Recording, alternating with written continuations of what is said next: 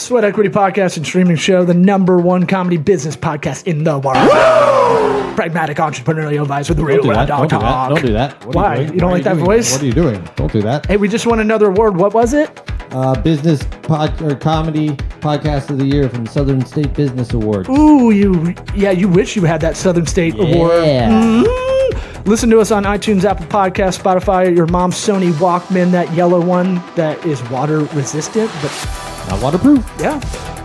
Plenty of today's occupations didn't exist a decade ago, like esports game coach or cryptocurrency analyst. From Etsy seller to podcast producer, new opportunities to build a career are popping up every day. And Squarespace is the unlimited tool for professionals to use to build a site, to market the brand, and sell anything. You want to get a little free trial going? Hit up the link in the description of this episode. It hooks you up. That's the Double Dutch Rudder 69 B2B community help we like to have with our listeners. So smooth the way you say it. If you don't have a website, even if you're in corporate America, you should have one for your resume. Don't rely on LinkedIn to do the dirty work for you. And if you want to be our BFFs, subscribe to the pod, rate the show 5-star, and write a short review. Share it with a loved one or someone you don't love. It doesn't matter. Let's get it going. Ooh, yeah. Horny, Tony. It's called Sweat Equity.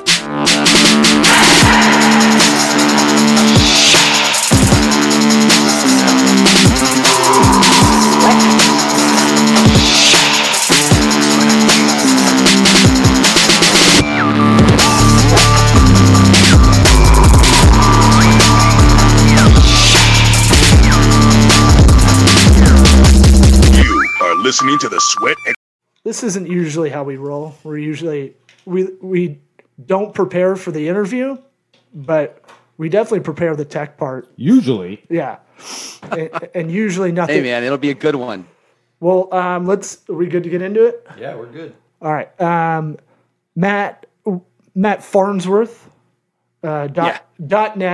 That's easy to say your name and give the link to reach out to you. Anything else you need to plug, we try to do it at the top of the episode. Nah, just that? Else, no.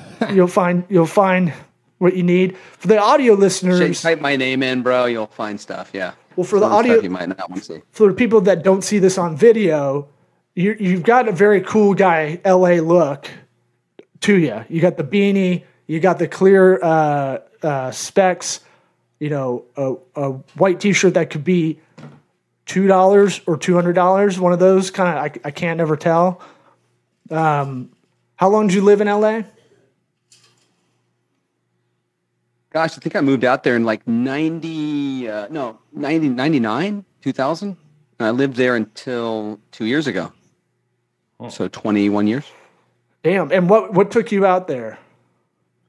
I went out there to pursue filmmaking and ended up jumping into acting early on. I was on a couple TV shows, did some independent films. Dude, I did a lot in show business in terms of like the whole acting thing. I was kind of at the top of the game out there with that in terms of like CAA and like screen testing for huge movies, all that stuff. Wow. And CAA is legit, dude.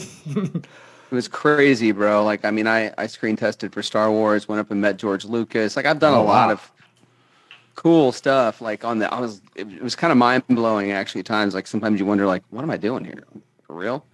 But, obviously didn't do that role and started writing my own films. I sort of kind of wanted to do it on my terms because there's a lot of terms in Hollywood. You have to, there's a lot of things you got to do to get places.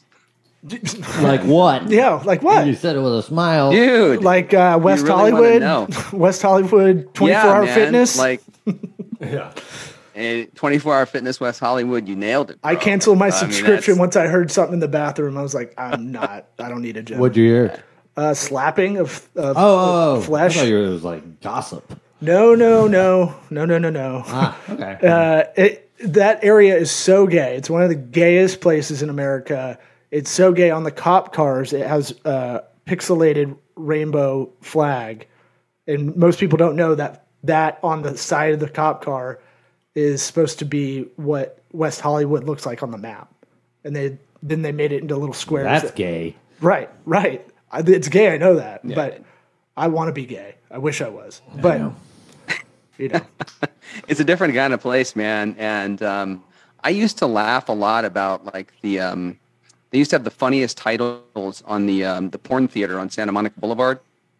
Because it would be like the most hysterical titles ever when you drive by. Like you drive by and 1 week it'd be like, "Put it in, coach," or just these like ridiculous titles. But yeah, it was a weird place, man. Hollywood's Hollywood, and there's definitely accommodations that they want you to make. The Harvey Weinstein thing, that's no joke. Like some of that's real. And Did you know about that before it broke? Yeah, I mean, of course, there's so much going on in Hollywood, and well, like I heard about Cosby's thing like 10 years before it really broke when Hannibal Buress talked about it on stage, and then that video went viral. I'd always heard it, but I'm so far down the totem pole that it doesn't. I've just heard it a bunch, but it's one of those things that a lot of comics heard it, but they never. What was I going to do? I don't know. I mean, I enjoy, like, I loved my time there, but I didn't enjoy the process of like, you're the right guy for the role. We're going to we want you to do this role, but the director wants to hang out with you. Joel Schumacher would like to hang out. Uh-oh. And you're like, he's probably pretty cool.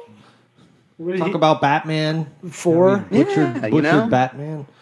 And I'm like kind of naive, right? I'm like from the Midwest, and I'm like, thinking, what do you mean hang out, dude? I'm like, oh, I see.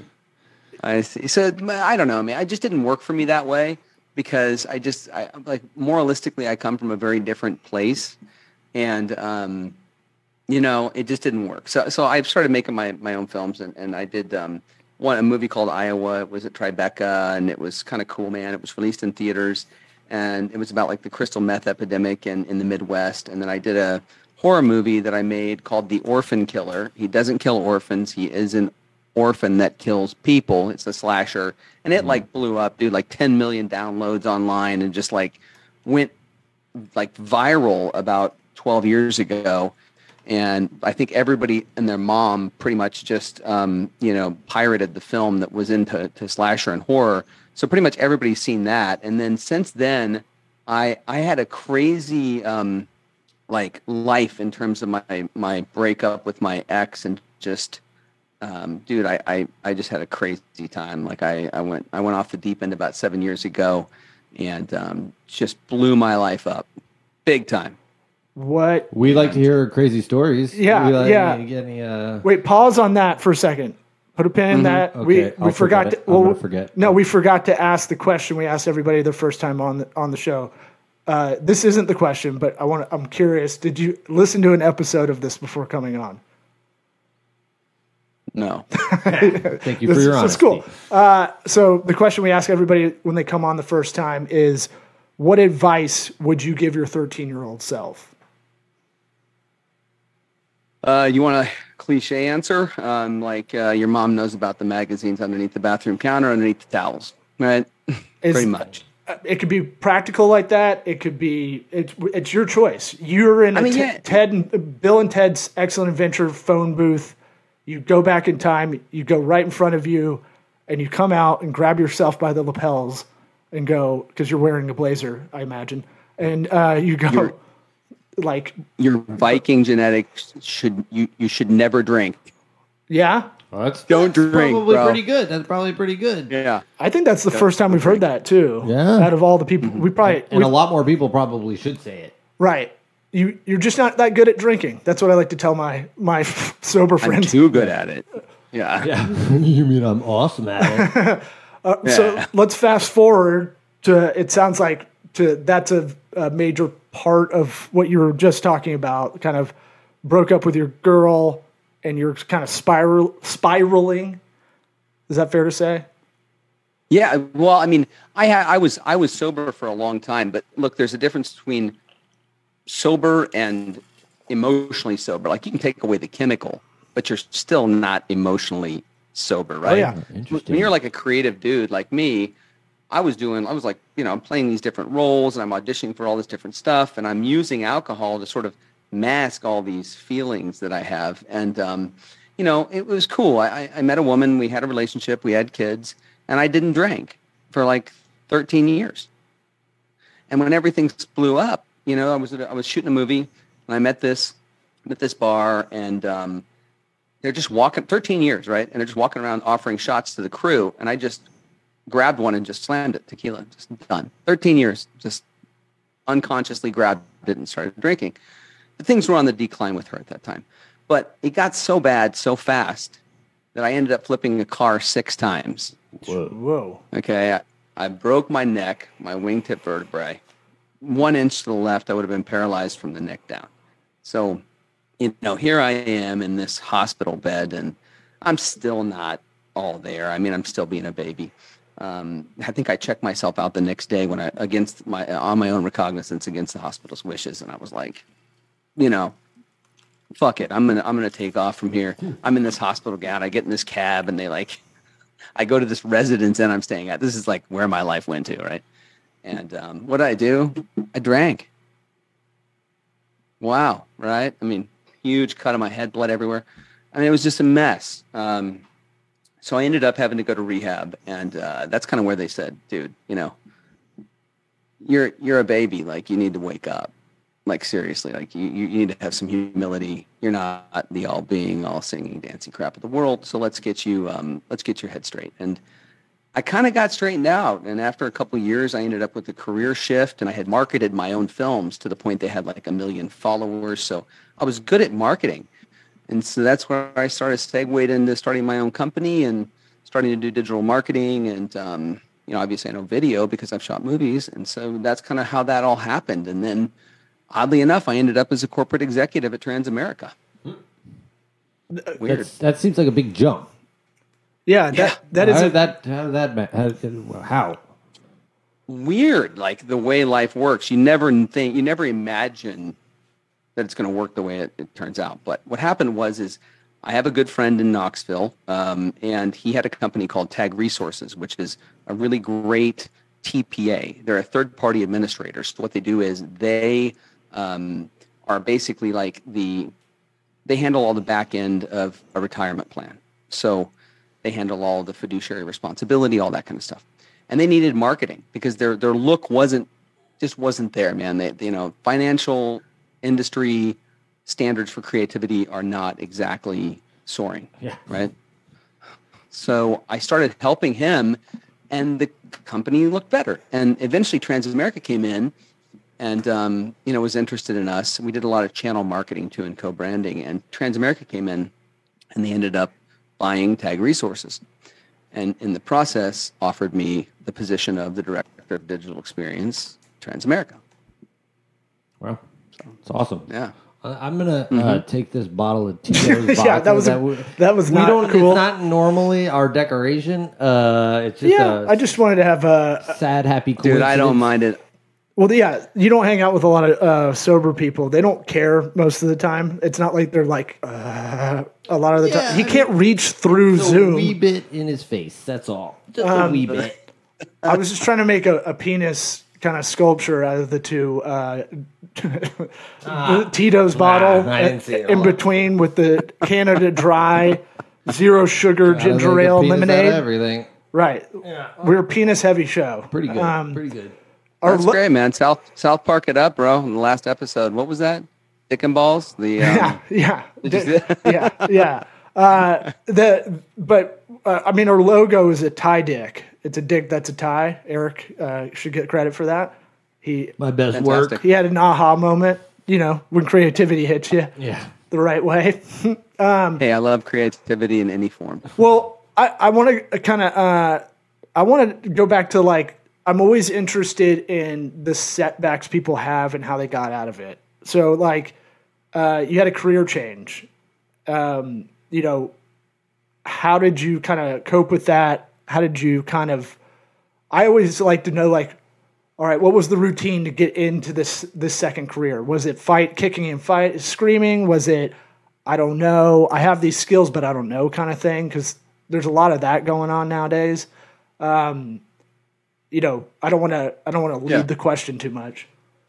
It was all humility, It was all taking what came my way and being like, okay, they're going to bring that out of the blue. They were like, do you want to just make some changes to this website where you're going to do we're doing co-branding. We're co-branding with our clients. Do you want to just change the colors on this and change the logo and change the name of the company that we're co-branding with? And I was like, oh man, this is like, nothing was beneath me at that point. Right. And so I just started doing it. And then as I saw what they were doing, I started seeing how it could be improved. And then as I saw how it could be improved, I would present to them my concepts of how I think that they could improve it with different technologies that I understood. So that's how that sort of segued. And then I realized I kind of enjoyed it, and life is about hard work, and not everything comes easily, and do the work, And I was so used to this sort of luxurious life where you get paid X amount to be on a TV show and all this, this easy sort of lifestyle where you show up, you say your lines, you get paid a lot of money. But you got to be picked. And I had to relearn. Yeah. You got to wait to be picked, right, for that. That's what sucks about that industry. Like, people are like, when I was out in LA, and I was like, I just want to do stand-up. But they're like, you should go for this commercial audition. I got a friend they'll put you, and I can't fucking read out loud, number one. And number two, this show has proven that almost every episode. Almost every episode. I think I'm dyslexic of some sort, but, that thing of waiting to be picked, right? This happens in corporate America too. And it's not a great, I don't know. I don't think it's the best strategy to wait around to be picked. It sounds like not to be happy. Well, but you can't, you can do as much as you want to do to get that role, but it's kind of limiting. And at a certain point, especially with acting. Yeah, it's not sports. You can't go out and score 30 a game and then be like, I'm the best, obviously. Look at the scoreboard. Yeah, it's not a meritocracy. Yeah, it's politics. And so, politics, a lot of actors, when you're doing auditions, they know who they want before you walked in. They know the look they're looking for. And so, and a lot of the time, even if you crush it in there, someone else might be on hold that they're trying to negotiate. And so you might be the best one. And then you go, okay, but we're waiting for this, Seth Green. To see if we can sign him. To me. I mean, there are multiple roles where I would get the call and say, you're the best actor. Sorry, we got to hire Devin Sawa. We got to hire Hayden Christensen. We got to hire this person. But we really wanted to hire you. But they've got the resume. They did a couple of things before you did that are a little bit bigger, so we're going to go with them. Right. I mean, it happens often. And a lot of times they're already picked out, and they'll say, hey, you're the best actor for it. I mean, I think if I had hung in there, I would have broken through because I was just so close on so many big things that something was going to happen, But that's hope. The way right? it turned out, it's hanging in there, right? If you don't have that hope, what do you have? I mean, then it's just then it's depressing. And Obama hope. I had a lot of good opportunities, and I think that I was real close, but I'm not regretful. I'm pretty happy with my life right now. I have a great family. Great kids, great wife, nice house. I'm blessed, man. Seriously. So, fame is not all it's cracked up to be. I can tell you that. Yeah. Do you still have that itch to act and stuff, write stuff? Do you do anything like that still? Yeah, dude. Yeah. I'm writing a drama right now, crime drama. That's a period piece. I've been doing it for, sometimes it'll be 5 years. Nothing will come to me. And then just a lightning strike will happen, and I'll be, I want to write that. And I'll go and I'll start writing it, and then I'm up at 4 o'clock in the morning, writing for 3 hours before I even work. And this is one of those moments. And I do still have connections to a lot of people in Hollywood. I mean, I had my agent was at William Morris, and then he moved over to CAA. And I have a lot of people that I know there that are at high levels, and some people at the medium levels. I think, really, honestly, the level that really gets things done is not that high-end level. Once you get to that level, nothing happens. It's really the real middle range working area where people really get the jobs, and they're out there hustling for you, and the agents are working for you. And so I've got connections at that level, and I plan to take this movie out and get it made. Nice. That's awesome. You'll have to keep us updated on that. I definitely think we'll have to have you back on because I feel like there's a lot to to go to talk to you about. Sure. Are you so you're going to make it independent out of this? I want to really I want to ask. I think creative process is really interesting. It sounds like you do lightning in a bottle method. It comes to you. It's like shut everything down. I got to write this down. I got to get this out.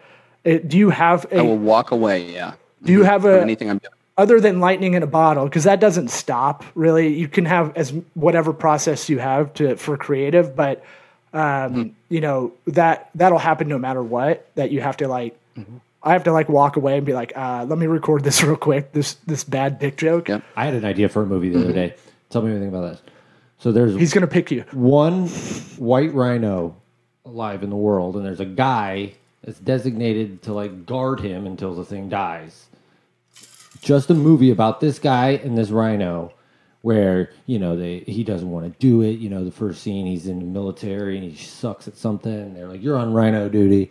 And he's like, "This is bullshit," and he has to go out there and guard this rhino. And of course, they start to like each other. What country is this in? Somewhere in Africa, obviously. No, that'll work. That'll work. But you have to arc the story. So the rhino is going to be shipped from one place to another place. I do want to be on and rhino then he duty. has a job. I am the rhino now. Yeah, then he has to guard it as it's transported, and as it's transported, it's attacked multiple different times Right. by multiple different enemies, right? The rhino So saves we his get- life, maybe, at some point. So There you go. we're There you go. Establish that emotional connection. I think we've both been nerding out about storytelling since we had John Livesay on like 2 months ago, because he really broke down storytelling in a branding kind of messaging way, which or like even a sales pitch, whatever you're doing a deck, you should tell stories, right? Absolutely. Especially in presentations.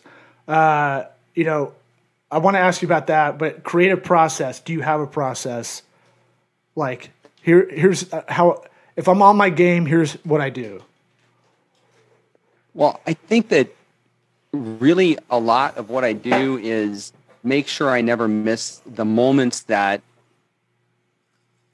clarity that come to me. Look, our minds have to be at some point in time to get really creative, sort of clear of any kind of interference. And I think children do it best. Like kids have the best minds possible for creativity. They just have nothing that has already interfered with their antennas that can receive all these creative, lightning strikes that come. But I would say at night, when I go to sleep, I have a notepad near my bed, and I know it's hard to wake up and write stuff down, but I have come up with some of my best ideas, sleeping, and I'll wake up from a dream or in a state of, sort of half-assed asleep, and I'll just get up and I'll start writing, and I'll go into the bathroom and I'll write it down, or I'll record what I was thinking. And I know that throughout in history, there have been some of the best songs, the greatest musicians, and the greatest lyrics of all time have been written this way.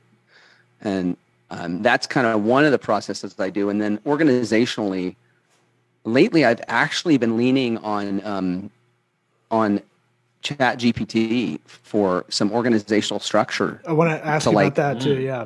Yeah. So like putting structure to the thoughts, right? You've got like, I got all this, I need to get all this in there, but I need it formulated, which a lot of writers, writing teams, one guy's that and one guy's more of the Chat GPT a lot of the time. So the structure of everything, that's what it helps you with? I would say, like, especially from a business standpoint, if we're talking business here, my mind doesn't go as creative into organizing the bullet points of how I'm going to, get my messaging across in a business plan, whereas ChatGPT can help me with that. And then I take that, analyze it, and then I'll restructure, reorganize it, rewrite it how I want to write it. And the notepad next to the bed, it's great, right? It's tough, man. But no, it's great, but you have to get out of the habit of going, I'll remember this, and not leaning over to write it. That's fucking. I was going to say, just training yourself to actually wake up and do it is hard. Yeah. But I wake up like that still. Like I'll wake up, probably half the nights in the middle of the night. I won't have creative ideas, but sometimes I do, and I'm like, fuck, I gotta write this down. Yep. And then you forget it in the morning if you don't. I always forget it. Oh, no, my memory is fucking horrendous. So I write down almost everything, like religiously. Yeah. And so 49% better memorized if you write it down. More made-up statistics. From the corrections department. On another episode, I said it was 29, and I looked it up as 49. Next time it'll be 53. Well, whatever, man. Maybe we're all taking ginkgo biloba. But it's one of those things that lightning in a bottle is very interesting, and using AI is very interesting. How have you kind of done that? I want to ask you about marketing, but also the creative side, because creatively, I think it'll help. I think it helps form structure for real creatives. Like, you're a real creative. I think we can gather that. Like, by the way, I don't like being called a creative by people, because I do. They think I'm like. You think you're flaky? They think I think it's a pejorative in the business world a lot of the time. Unless you're probably where you're at, it's a little different because you're brought in as the creative. But I'm coming in trying to be a fractional CMO for someone, and they're like, "Don't listen to him. He's creative." I'm like, "No, it's math to me. A lot of marketing's math, and then a lot of creative is iterative in my head, right? I'm not going to make anything from whole cloth, but I can get that creative done. But I hate a lot of creatives in the working world because they are flaky. They are sensitive to due dates. All that pressure. I can't work with this pressure. If you give me a date to have it done, it just ruins the process. Dude, I've had conversations where I go, you can't tell me I don't understand the creative process for people. I'm a fucking comic. You can get it done if you fucking sit down and make yourself do it. On stage in front of people. I'm creating. I don't prepare at all. Well, I still go and do it, right? Exactly. But it's like, about it. But you can overthink all you want about doing the task, or you can just start doing it, right? So, while I'm trying to hire you as a creative to do it, don't give me this bullshit that I'm not empathetic or understand it. You have to sometimes sit down with nothing on in a blank room and just do it. That's like I saw Tommy Wiseau, the guy who made that shitty movie. The Room, what was it? The Room? Yeah. Somebody on Twitter was like, Tommy, do you have any advice for starting up my film? Billboards up. And he just wrote I know that start. movie. He was at the Limley. Yeah. So he had billboards up all over. You know how he made that successful? That was marketing. He put billboards up all over Sunset Boulevard, Highland, and La Brea. And he just marketed the shit out of that movie. And it became this cult phenomenon. I know Greg Limley over there who runs the Limley theaters, and you can get the movie in there. You can four-wall it. So what he did is he four-walled the movie, which means you pay a fee to get the movie in the theater. And so whoever was bankrolling him was allowing him to make that a cult classic, but I seriously doubt that movie was making a lot of money. Yeah, it seemed like that guy had a weird financial backer somewhere. I like how you brought up an example of the guy that's void of creative. Right. Give good advice. My point was... The advice is good. No, somebody asked his advice, how do you start making films? And all he wrote was, start. Yeah. Yeah. Period. Start. My uncle was a director and taught it over in University of Texas, Fort Worth, and that was his thing. Just go in there and get dirty. Just go. Stop overthinking it, Now, especially, I guess, because we all have these phones that have 4K capability. I mean, you could technically do that. Is it going to be wildly successful? I don't know. I mean, some of the weirdest ideas and some of the things that seem like accidents sometimes end up being the greatest creative pieces that we work on. I mean, I think that commerce and creativity are really where I've had success in merging those two together, just the creativity with the business. And because I was raised by a businessman, my dad was a salesman. He worked for IBM. He worked for Microsoft. He was very successful, really smart guy. And so I learned a lot from him, right? That's and huge. I think because he's a different echelon of salesman. That's especially back then. Those I'm guessing IBM 80s, Microsoft 90s, right? Yeah, he was with Bill Gates, and he went with Bill Gates. He would meet with Bill, and he was in with all those guys, and he just he's a really smart guy, and so he taught me how to work hard work ethic. Huge. It was difficult for me because I was creative, but he taught me how to structure, sales, how to structure a business plan. And so I think that really benefited me on this side of things, So yeah, so part of your process is be present around the kids, around the free time, right? I've had to figure that out as well, because it's like you got to let your brain breathe. The reason you're getting the ideas in the middle of the night is why Shower Thoughts is the best Reddit subreddit. You finally don't have anything else to do. Yeah, your brain is turned off. You can't look at your phone. That's like the only place people don't look at their phone now, in the shower. But it's like the reason you get these kind of left of center thoughts for yourself is because you're letting your brain kind of breathe and not have to work on anything at the time. Yeah, it's all input, and then it's like, oh, I don't have anything to do. Maybe I'll do some output. I get the best ideas working out a lot of the time because I can't really. My mind goes blank for a little bit, and then back it gets it all going. Oh yeah, 100%. I mean, I have a book that I think is one of the greatest books. I don't know where it's at. It's somewhere around here. That I think I've read in terms of creativity. It's by Rick Rubin. Yeah, I've heard a lot about. I've actually heard a lot of people talking about this Rick Rubin book, The Creative Act. Yeah, Dude, he just basically sums up who I am throughout. I mean, every word he says is like, oh, okay, I get it. I mean, I just get it. I think you would too. You'd be like, oh, it makes. And he talks about processes that you can try, that might be valuable to you. And so I've been trying to implement, some of those, practices even at Transamerica and sort of reverse engineering some of the way we think about, do we need to have a structured script before we record this interview with this sales rep that talks about, how fiduciary responsibility works and the best practices for selling that to an advisor. And I'm like, let's not script it. You've been doing this for how long? Yeah. 10 years.